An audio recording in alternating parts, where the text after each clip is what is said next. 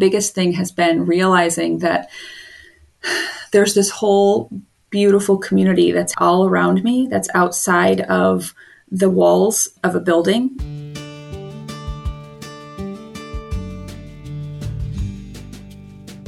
Welcome to Everything is Spiritual, a podcast from Soul Care Urban Retreat Center. We're talking with local folks, faith leaders, creatives, thinkers, and community advocates, getting personal about their faith and spirituality and how it shows up in their daily life and work. I'm Kelly Skinner, your host, and I'm sharing these heart-centered conversations to invite you to become more aware that everything is spiritual and to deeply connect with what is most true and alive in your own everyday life.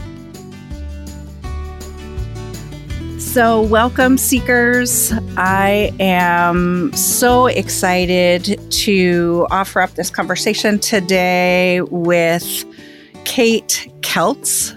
We have a few mutual friends, and I kind of discovered her and have really enjoyed learning a little bit about her. And I thought she would be great to have as a guest on the podcast and have an enjoyable conversation.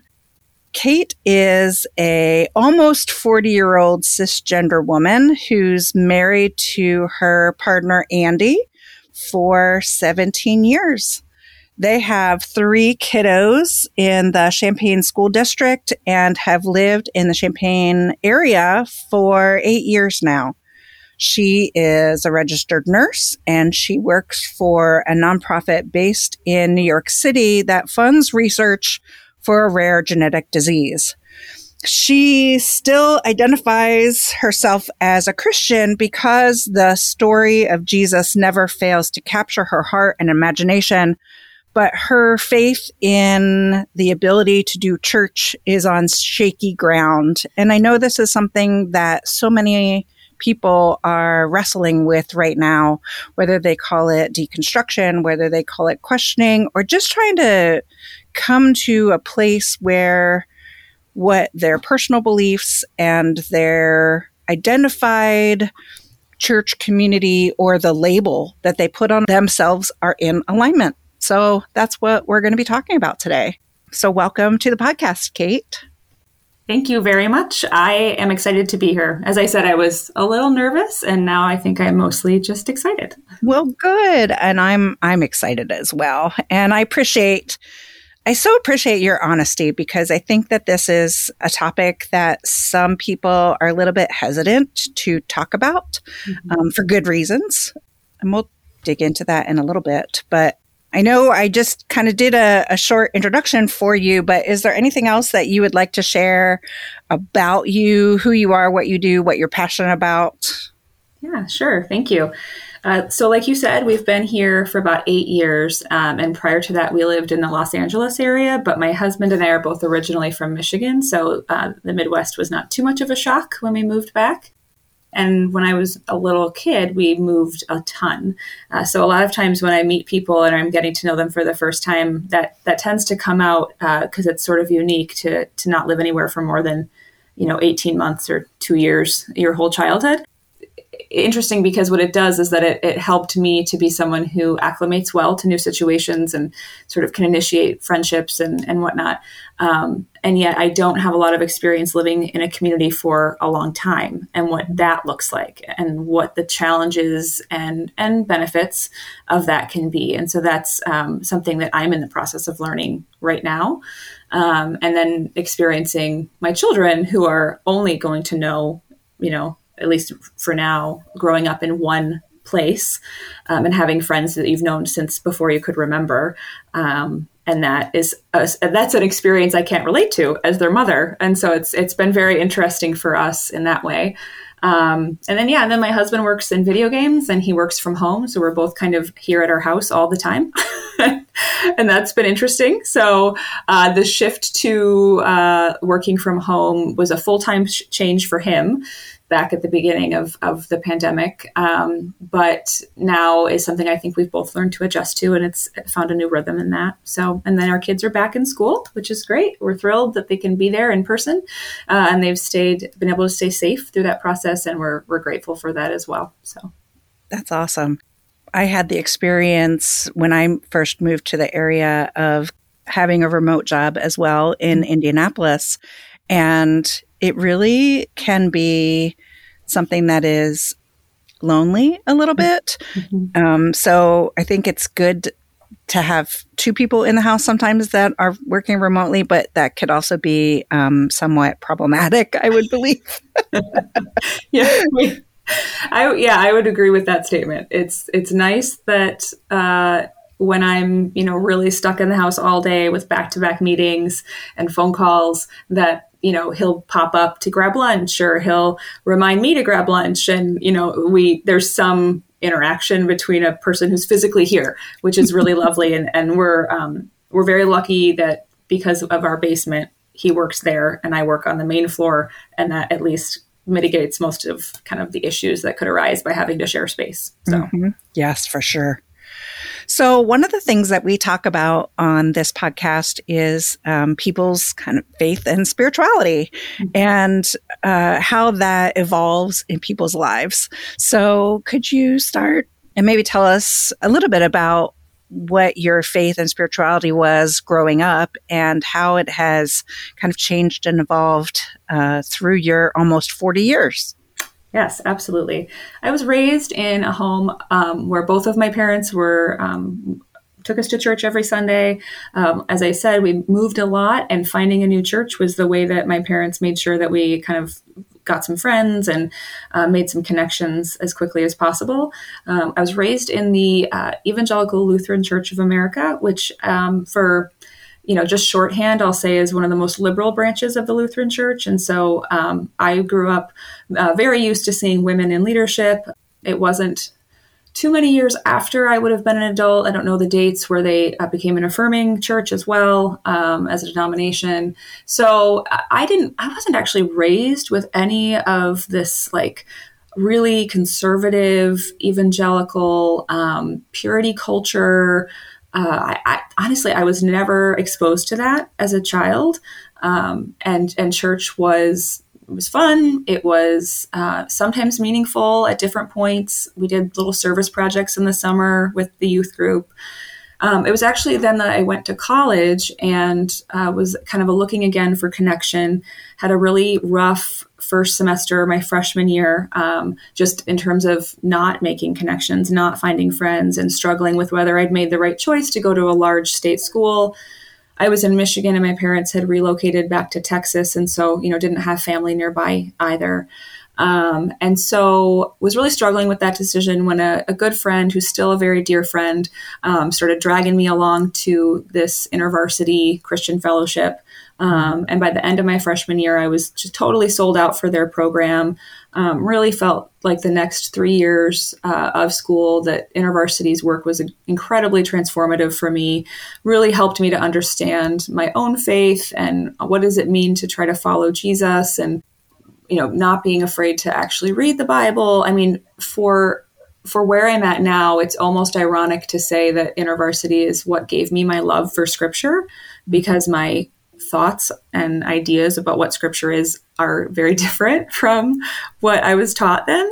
But it was still very, important. And it's how I met my husband too, which is great.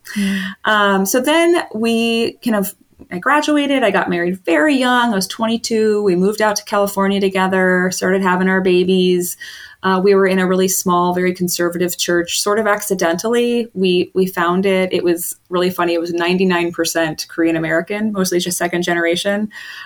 Made some great friends, had a really neat cross-cultural experience in terms of worshiping with people that, whose lives are so different, who look so different from ours culturally. And started to just have to confront that what the church was teaching about. So first it was about women. That's where my transformation started.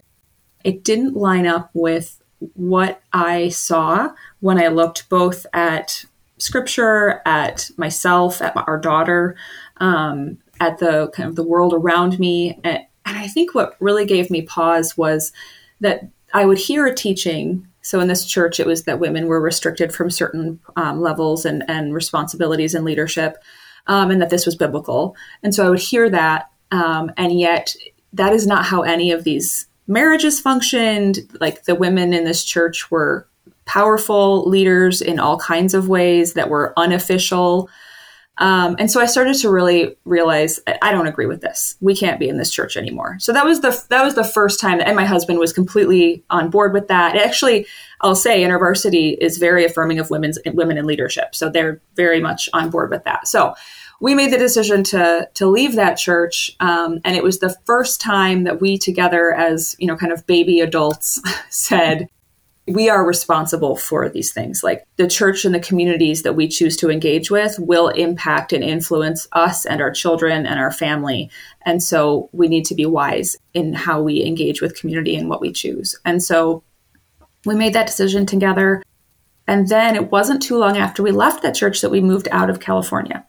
So more recently, I would say in the 8 years that we've lived here, I have had just a big sort of evolution of, so once I became fully affirming of the LGBTQ community, which it did actually happen when we were still in California, I made sort of a similar interesting mistake of we moved here and we joined a church that was not affirming, but who sort of also acted like it was a non-issue, like didn't have anything.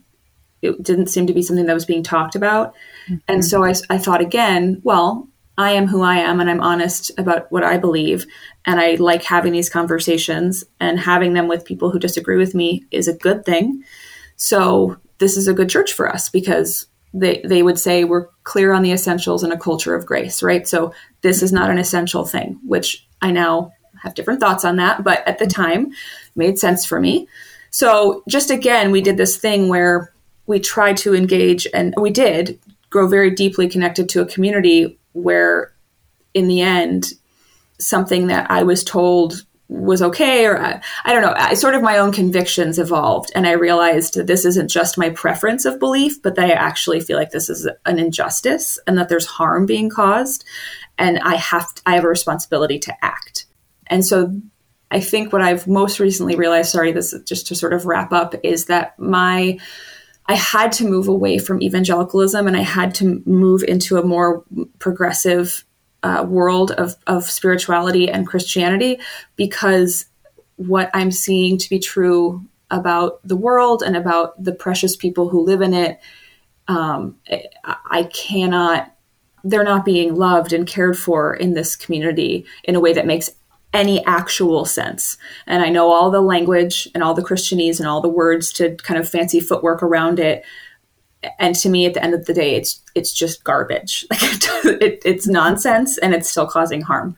So I don't know if that's how. So I just always felt like it's interesting that I sort of started my faith in this very open place, mm-hmm. and then chose and sort of moved into a very closed place, and then now have gradually moved back into this very open space again. Mm-hmm. Do you think for you it was more about circumstance, or do you think that those ways and characteristics of the ways that the church community was helpful or in alignment with where you were kind of developmentally or in your faith construction at those times in your lives? Yeah, that's a great question. And yes, I think that I liked the idea of structure and clear boundaries. That makes sense as a young person, right? Like mm-hmm. even just thinking about what our moral development is and things of that nature. I think it's Richard Rohr who taught me this idea of how we spend the first part of our life trying to kind of build a box that we fit in and that everybody else fits in. And then we spend the rest of our life realizing that that box doesn't make any sense and it doesn't fit and we don't like it. And now we're trying to get out of the box. And so at those points in my life, I was like, oh, I still fit in this box. I just have this one thing that, kind of doesn't fit as well, but that's okay. That's okay. Cause I fit here. Mm-hmm. And that's also been something that's really been a hard reckoning for me, is this idea that on paper, I'm like the best evangelical ever, right? Like I'm white and I'm cisgender and I'm married to a man and we are financially stable and I was raised by two, wealthy white people and I have a college education and like all of these stupid, like gross things that make me this perfect fit. And I hate it. I hated it. So I was like, oh, I don't fit in this box anymore. And I do think it was just, just growing with time and wisdom and life experience and loving people and realizing I don't know how to love you well. And then go to this community where I'm told that I shouldn't love you, or I should love you, but, or, so. And a lot of that comes through in the way that we look at and frame and even are aware of what the actual teachings of Jesus are and how we frame those biblical narratives and what meaning we make out of that. So have you discovered that you have kind of found new meanings in the teachings of Jesus and in Scripture as you've started looking at that one thing that maybe didn't fit in the box? Yeah. No, I think that there was a point where I realized that the stories, particularly stories in the Old Testament, but the stories in Scripture were actually much more interesting when I stopped trying to make them be facts or a historical accounting or a moral story that's teaching me some black and white moral objective, right? And so when I was looking and thinking about, kind of who Jesus was and what does that mean to me? And when I say that the story of Jesus still captures my heart, a big piece of it is that I just feel like my entire life, there's always been something new that I see or learn or understand in a story that, for all intents and purposes, is a static story. Like it's in one place in this one Bible. So the idea, and I'm sure, and I know from friends that people of all faith traditions experience that sort of magical, how is that possible? And so of recent, of late, has been the embodiment of Christ, like this idea that God would come, like Creator would come to this dark, wet home inside of a woman, like just a girl, and choose to enter into the world as this helpless baby, right? And so it really has hit me how much Creator cares about our bodies, right? That God has shown us that bodies are precious, and that I think a mistake or a thing that I had accidentally believed was this sort of our spiritual nature is so important and bodies are blah, whatever.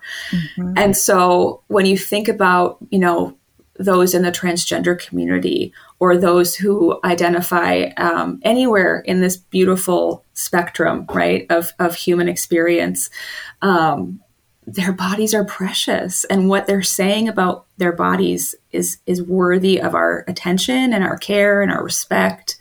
And so that's something that has really evolved for me away from, do I have the facts of the Bible stories memorized? Do I believe Noah existed? Like, that's so boring. That's what I tell my kids all the time. Irrelevant. Totally. All the time. Yeah. Truths and little T truths. And yes. There's no, like, I've let go of a lot of the truths of things, but there's so much more truth that is there within the stories. And I like what you said, that it's not boring.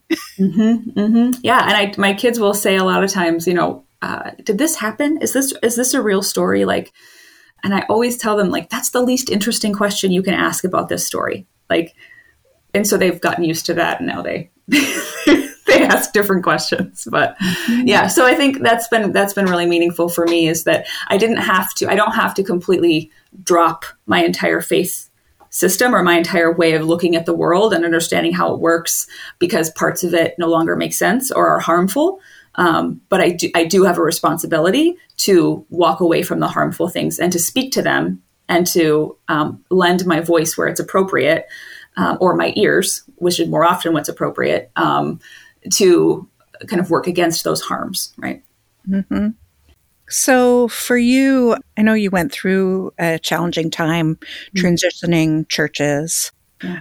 What for you was some of the fruits that have come out of that experience, and what has transformed or grown in you? Yeah, no, that's a great question. I'll start by admitting that for me, I'm still in a place of a lot of hurt and anger over what happened and how things happened when we were leaving our previous faith community.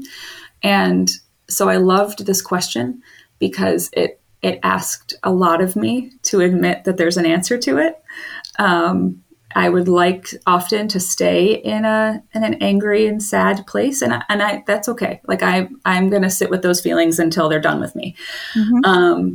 But in terms of seeing growth, I think I know the biggest thing has been realizing that there's this whole beautiful community that's all around me, that's outside of the walls of a building. And that building meant a lot to us for a lot of years that, since we've moved here. But when it was taken from us, we noticed one of the first conversations I had with my husband was, well, who are our friends?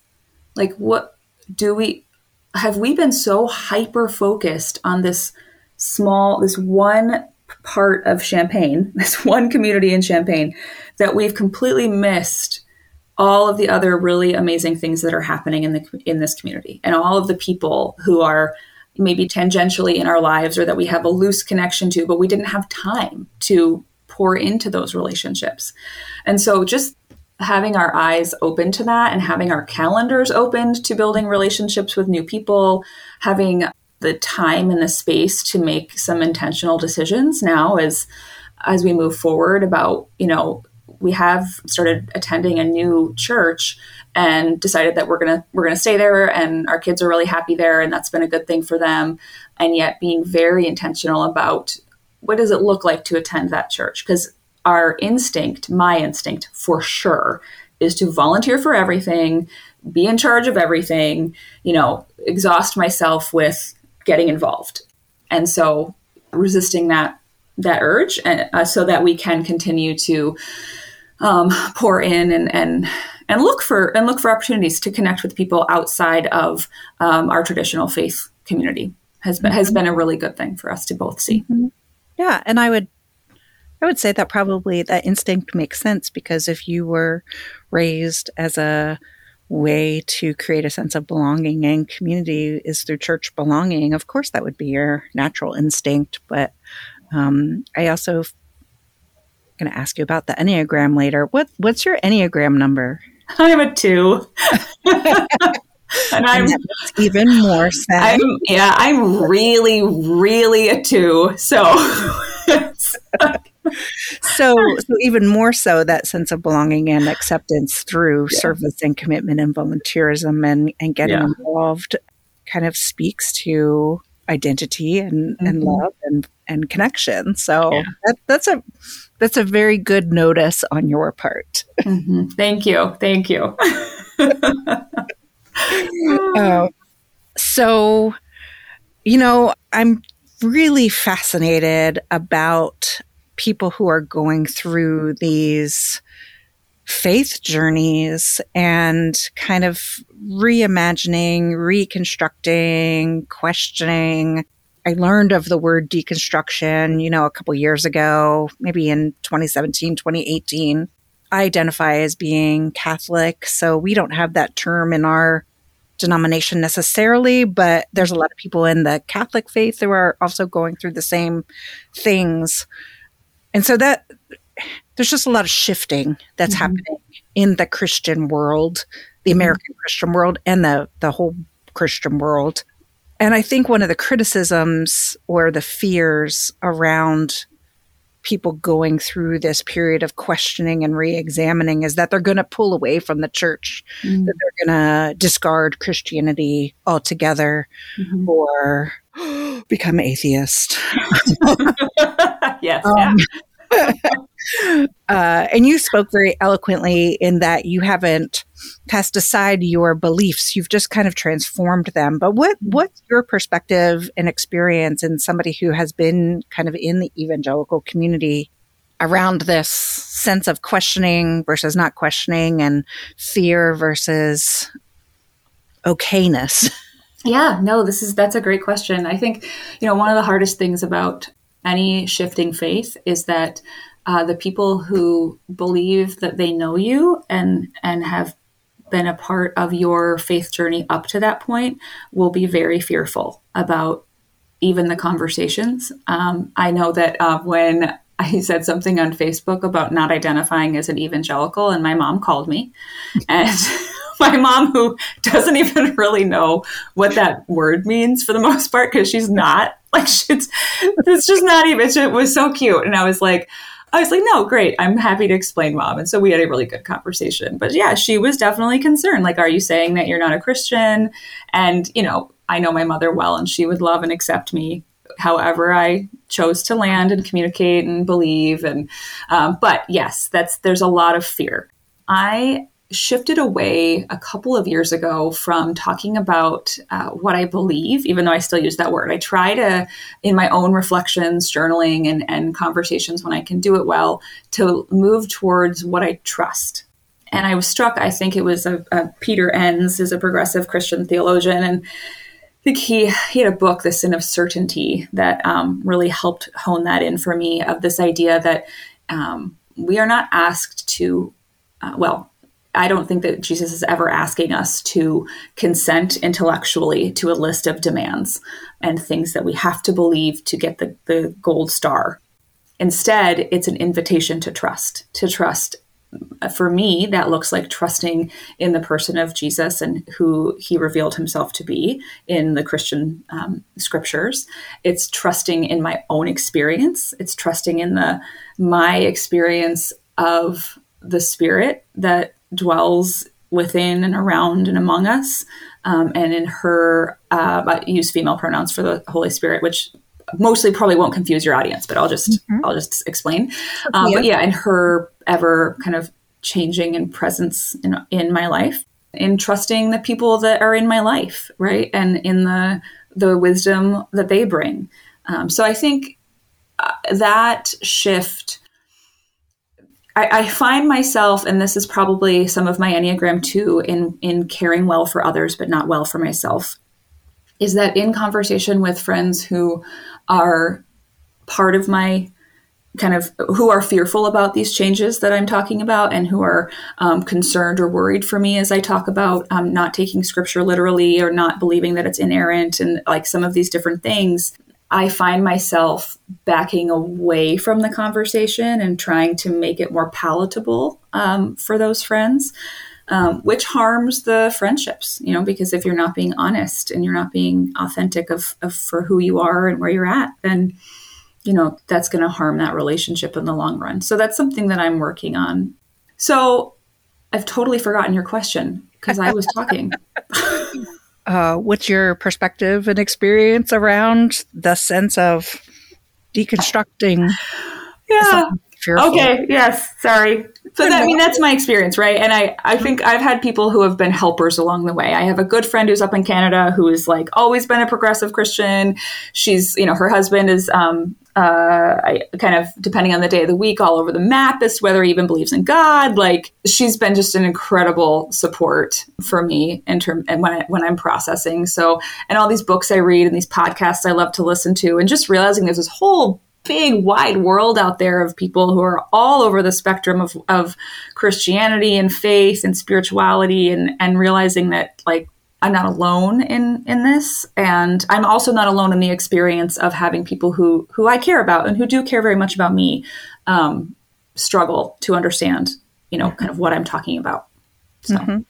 No, I think that's so true. And what you said, so many of the things that you said just resonated with me. And that's actually part of the reason why I started Soul Care, was because I wanted to have a place in the East Central Illinois community where people could have these kinds of conversations and wrestle with the things. And be exposed to the books and the podcasts and the learnings and see what interests them at that period in their life. Because I myself was a little bit lonely, and I saw all these people, like you were saying, in Canada or in California or in North Carolina, who were very vocal and loud, and these teachers who were out there, all over the place. But I didn't see a lot of that in our area. So I wanted to provide this very safe space where people of like-minded questioning could connect with one another. And to that end, I know that this experience can be lonely for people and can affect relationships, whether they are authentic relationships or relationships of convenience. And so I don't know if you want to share any particular stories, if you want to get that personal or in depth, and also where were you able to find additional support and community as you went through this process? Yeah. So I think one thing I am very grateful for is that as I've processed and talked and sort of stretched my, proverbial kind of muscles in learning about the broader world of Christian belief, I've had this really great husband who's just like an incredible listener. He's an Enneagram 9, which makes him just very open and calm, and he doesn't panic or worry. He loves to see new and different perspectives. When we first started talking about and confronting, with our previous church, essentially by the end, it all boiled down to our convictions about being in an affirming church. And we knew that the church was not going to become affirming. And so we were already wrestling with what that meant for us when they doubled down, and we had to leave because we wouldn't change our stance on that. And so going through that process with him at the very beginning, he talked about how he was resting in his privilege, not deciding what he thought about the issue, because he wasn't being impacted directly. Like, it wasn't one of our children that was going through some kind of, learning about their gender identity or realizing that they were gay, or, that has not happened yet in our home. And so his ability to recognize that that's a privilege and then engage in the conversation, actually for an Enneagram 9, that's kind of hard. But he's just been a really incredible support, because nothing I say frightens him. Nothing's, we're never hitting the panic button. And he's really enjoying the process with me, which has been really, really special. And I think I know that not everybody experiences that in their, kind of romantic partner. So I'm grateful for that. And then I think outside of that, I have some friends locally. So like I said, my friend in Canada, who's been really, really helpful. And then I have a couple of local friends who are just sort of like over it entirely. Like, one of them's like, I don't think I believe in God anymore. Like, I just don't know what I'm doing. I don't think I care. And so we talk about all this stuff because they think it's super interesting, and it's very non-judgmental, because they don't, I think in my experience, the problem for evangelicals is that if they make space for my questioning or my changing ideas, it's a direct threat to the box they've built for themselves. It's, if I take out this block, will the whole wall come crumbling down? And I have so much compassion for that fear. I understand it. I've been there. Well, I sort of, that's not my nature. I'm much more of a, I don't, but I get that that's what's happening. I see it. Like I said, I have compassion for it. And so I think in terms of specific stories, there are friends that, in one particular instance, the wife is my dear friend and is really has been struggling with everything that's gone on at our previous community. And her husband was a big player in what happened with us. And it's essentially made it impossible for us to, for our families to stay connected. And she and I have actually been able to talk a little bit about that and to acknowledge the loss, and that there's not a fix. And so that's been that. Yeah, it's very painful. And I hesitate sometimes, like our experience was very painful and there was a lot of loss for us. Absolutely. And yet I always am reminded that, we said we are a family that has affirming views about the LGBTQ community, and we are not going to change our minds about that. And this matters, and God's precious people are being hurt, and we're not okay with it. And that's great. Good job, us. But we are not the ones being hurt. We are not the people who are being harmed actively. And so it also feels like an incredible gift that we have been invited to even care about this. So I'm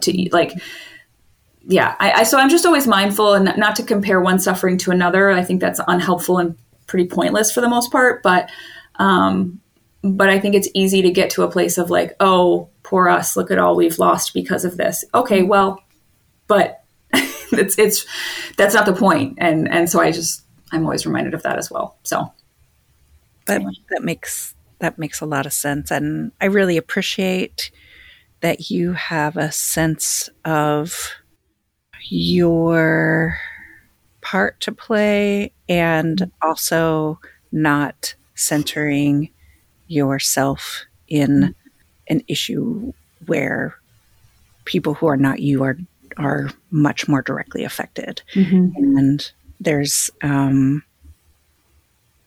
you do a really good job modeling that. Thank you. And I think that we have lots of opportunities to see how that's a thing that people talk about a lot, especially within social justice circles. And you don't always have an opportunity to see somebody modeling it. And I really appreciate that and value what you just brought to the conversation. So thank you. Thank you. Appreciate that. I've definitely seen it modeled. Interestingly, for all of its downsides, social media has been really informative and helpful for me in my journey of learning about my own privilege and learning about how to decenter whiteness and learning about, I just, was reading and trying to learn about the concept of divesting from whiteness. And I do not know much. I'm learning. And I feel that way about most of these conversations, right? If I can have a learning posture, then that's my goal, right? And so seeing it modeled, ironically, on social media in some cases has been really helpful. So that's really appreciate that. Yeah.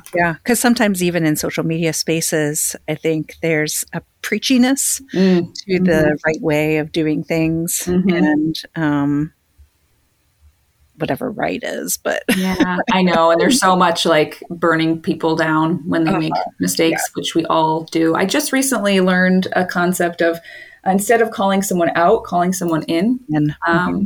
And there was a great little video about like when one might be appropriate versus another, right? And that they might both have a role to play, and that they can both be a powerful tool in the conversations around injustice. Yeah. And to kind of circle back around to what you said earlier in the conversation, the concept of bodies and embodiment within the context of our Christian faith, I think is an important component as we're talking about social justice issues and justice in general, because I think there's a tendency to intellectualize a lot of the things that we have to learn and a lot of these concepts. And I think an important step is to take it from our head into our hearts and into our bodies and see how that feels when we're trying on these new ways of being and acting. Yeah. I love that. Yeah. I talk with my kids when they start to have, they're getting upset about something or they're feeling anxious about something, we talk a lot about trying to stay in our body. And how, and actually, even as you said that, Kelly, it really connected to me with this idea of, if you're being taught one thing by a leader in your life that you respect, in your faith community or in your family, and then you take that belief and you actually put it on and go out into the world and interact with other people. And what does that actually look like? And that was a big part of my realizing that these little things that I might say about, you can be, you're probably like born gay, but then you can like choose, and like there's like a better choice and a worse choice or something, like whatever that terrible concept is that we hear all the time from evangelicals and from Christians, that I can't wear that. I can't carry that around in my person and take that to other people and put it on them. And so that really connected for me just now. And I do want to say one thing, only because of how I just phrased that. I do know people who identify as Christian, who also identify as gay or having, as they in particular might say, same-sex attraction, who then choose to live a life of celibacy and singleness. And it's important to me to always say that I deeply respect people's choices. And I try to communicate that with my words and my actions. And so when I talk about being an affirming person of the LGBTQ community, what that looks like for me is affirming humans and people where they are. And when someone tells me who they are, I believe them. And so I think that's an important distinction, that it's not just an issue, like a justice issue. It's people who are trying to live in this world alongside the rest of us, and need to be doing that and have a right to do that in a safe and supportive way. So. I really appreciate that too. One of the things that came up to me when you talked about choices was a concept that I've been talking with people about is intentional choices, and making intentional choices versus almost like expected choices. And especially as women, as we are trying to figure out living into our fullest identity, I think sometimes there's a lot of expected choices. Glennon Doyle talks about that, and Jen Hatmaker talks about that. And I've been able to really apply that same learning to people of lots of other different identities, and seeing what choices are intentional and expected. Yeah, no, I really appreciate that. And it's like when you're a woman and a two in the church in America, you basically, it's easy for me to fall into only the choices that are expected of me at all times. So you mentioned Glennon, which is funny because every single thing she says makes me angry. But in the best possible way. So I had an opportunity to mirror right there, right? Yeah, I was just like, stop it! I don't want to hear it anymore.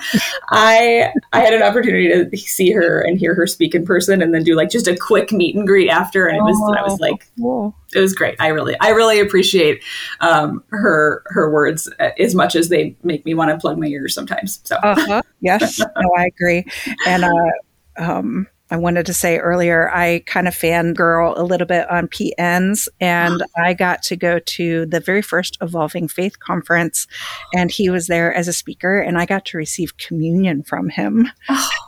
Oh, I'm definitely a fangirl. And I listened to his podcast. I've read his books.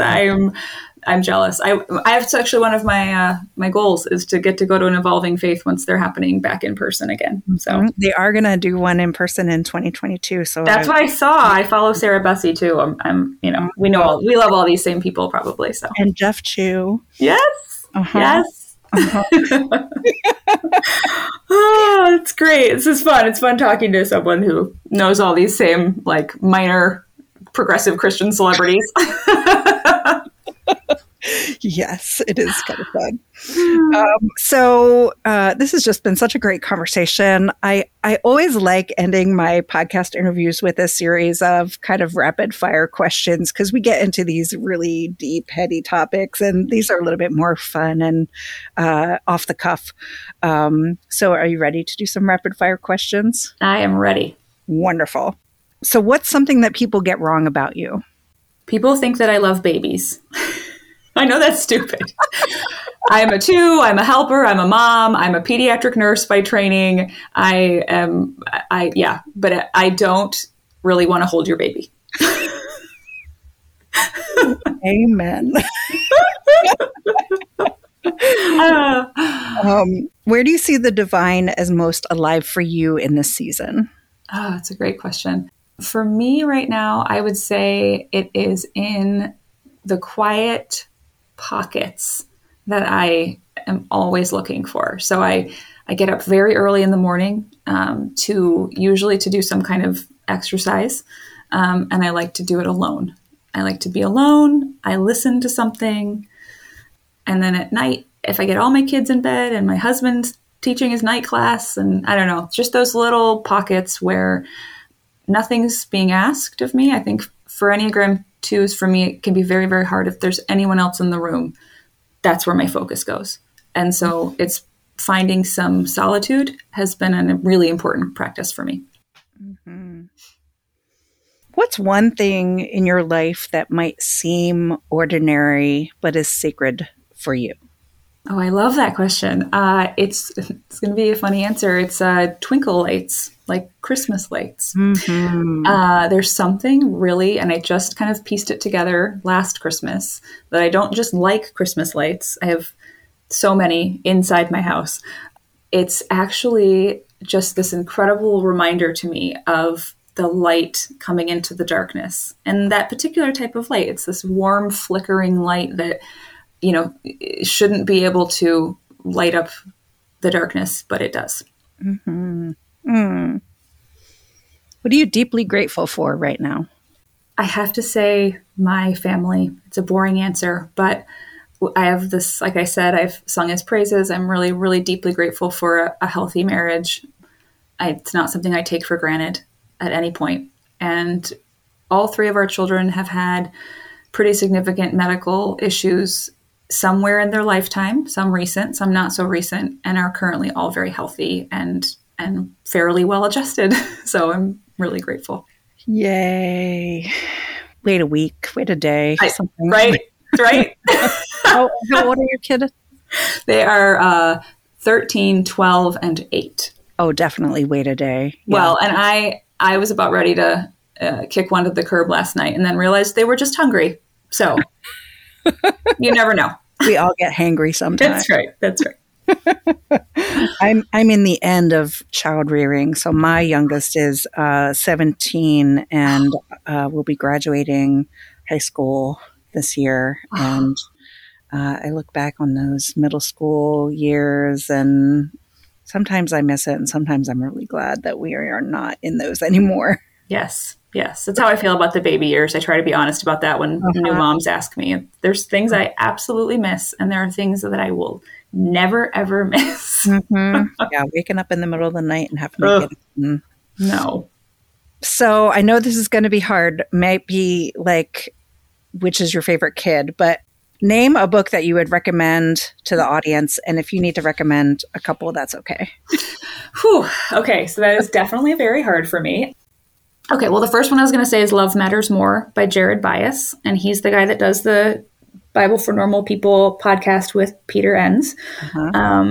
It's a beautiful book. And I think if there's anyone listening who's even putting your toe in the water of questioning some of your traditional evangelical beliefs, that this is a really beautiful place to start.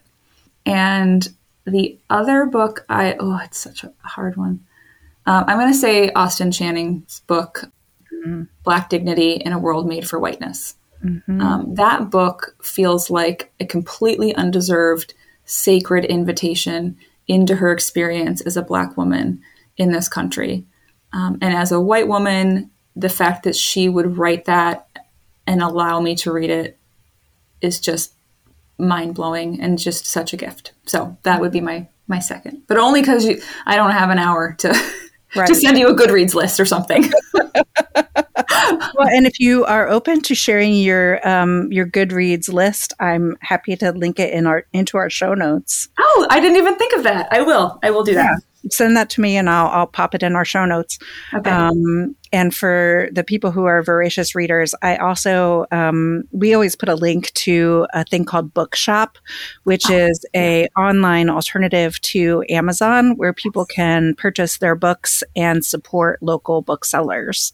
So if you're buying books, whether these that Kate just recommended or the million other books that I recommend all the time, use our Bookshop link and support local booksellers.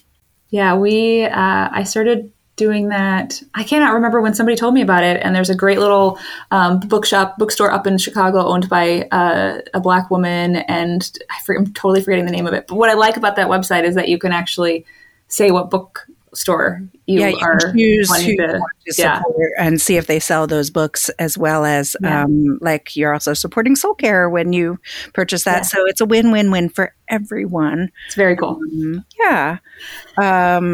Do you know that I believe Austin Channing Brown has a new book out as well? No, she does? I think I read that. I don't know what it's called or anything, but I believe either she's working on one or she has a new one out. Okay. I'm going to look for it. Thank you. Yes. So is there anything else that you would like to end with? Well, I just want to say thank you for asking me to be on the podcast. I think I shared with you when we were discussing setting this up that I'm not anyone, right? I'm not, I don't have a website. I didn't write a book. I'm not a pastor.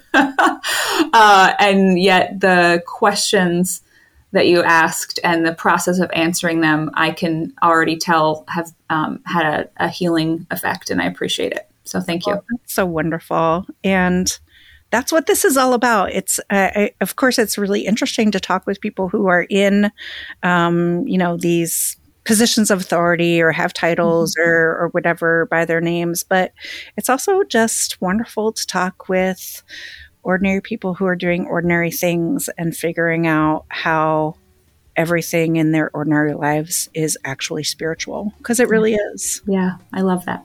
Yeah. So thank you. And thank you for consenting. Thank you for willing to be brave and vulnerable and for engaging in conversations with me today. Yeah. Thank you for the work that you're doing, Kelly. I really appreciate it. And I hope you'll come and visit sometime. Yes, I will. All right. Thanks so much. Thank you. Thank you for listening to Everything is Spiritual and taking time to nourish your soul. Tune in each week for a little community and a lot of conversation. Or subscribe in your favorite podcast app so that you don't miss our next episode. For more resources around spiritual exploration, restoration, and transformation, be sure to sign up on our mailing list at experiencesoulcare.com. Visit our website for information on retreats, workshops, and services from our partners. Or better yet, come visit our welcoming space in Urbana to say hi and get a steaming cup of tea. Soul Care Urban Retreat Center is a warm, welcoming, and accessible place for you to refresh, renew, and restore your mind, body, heart, and soul. We set a great big table, and everyone is welcome. Until next week, be well.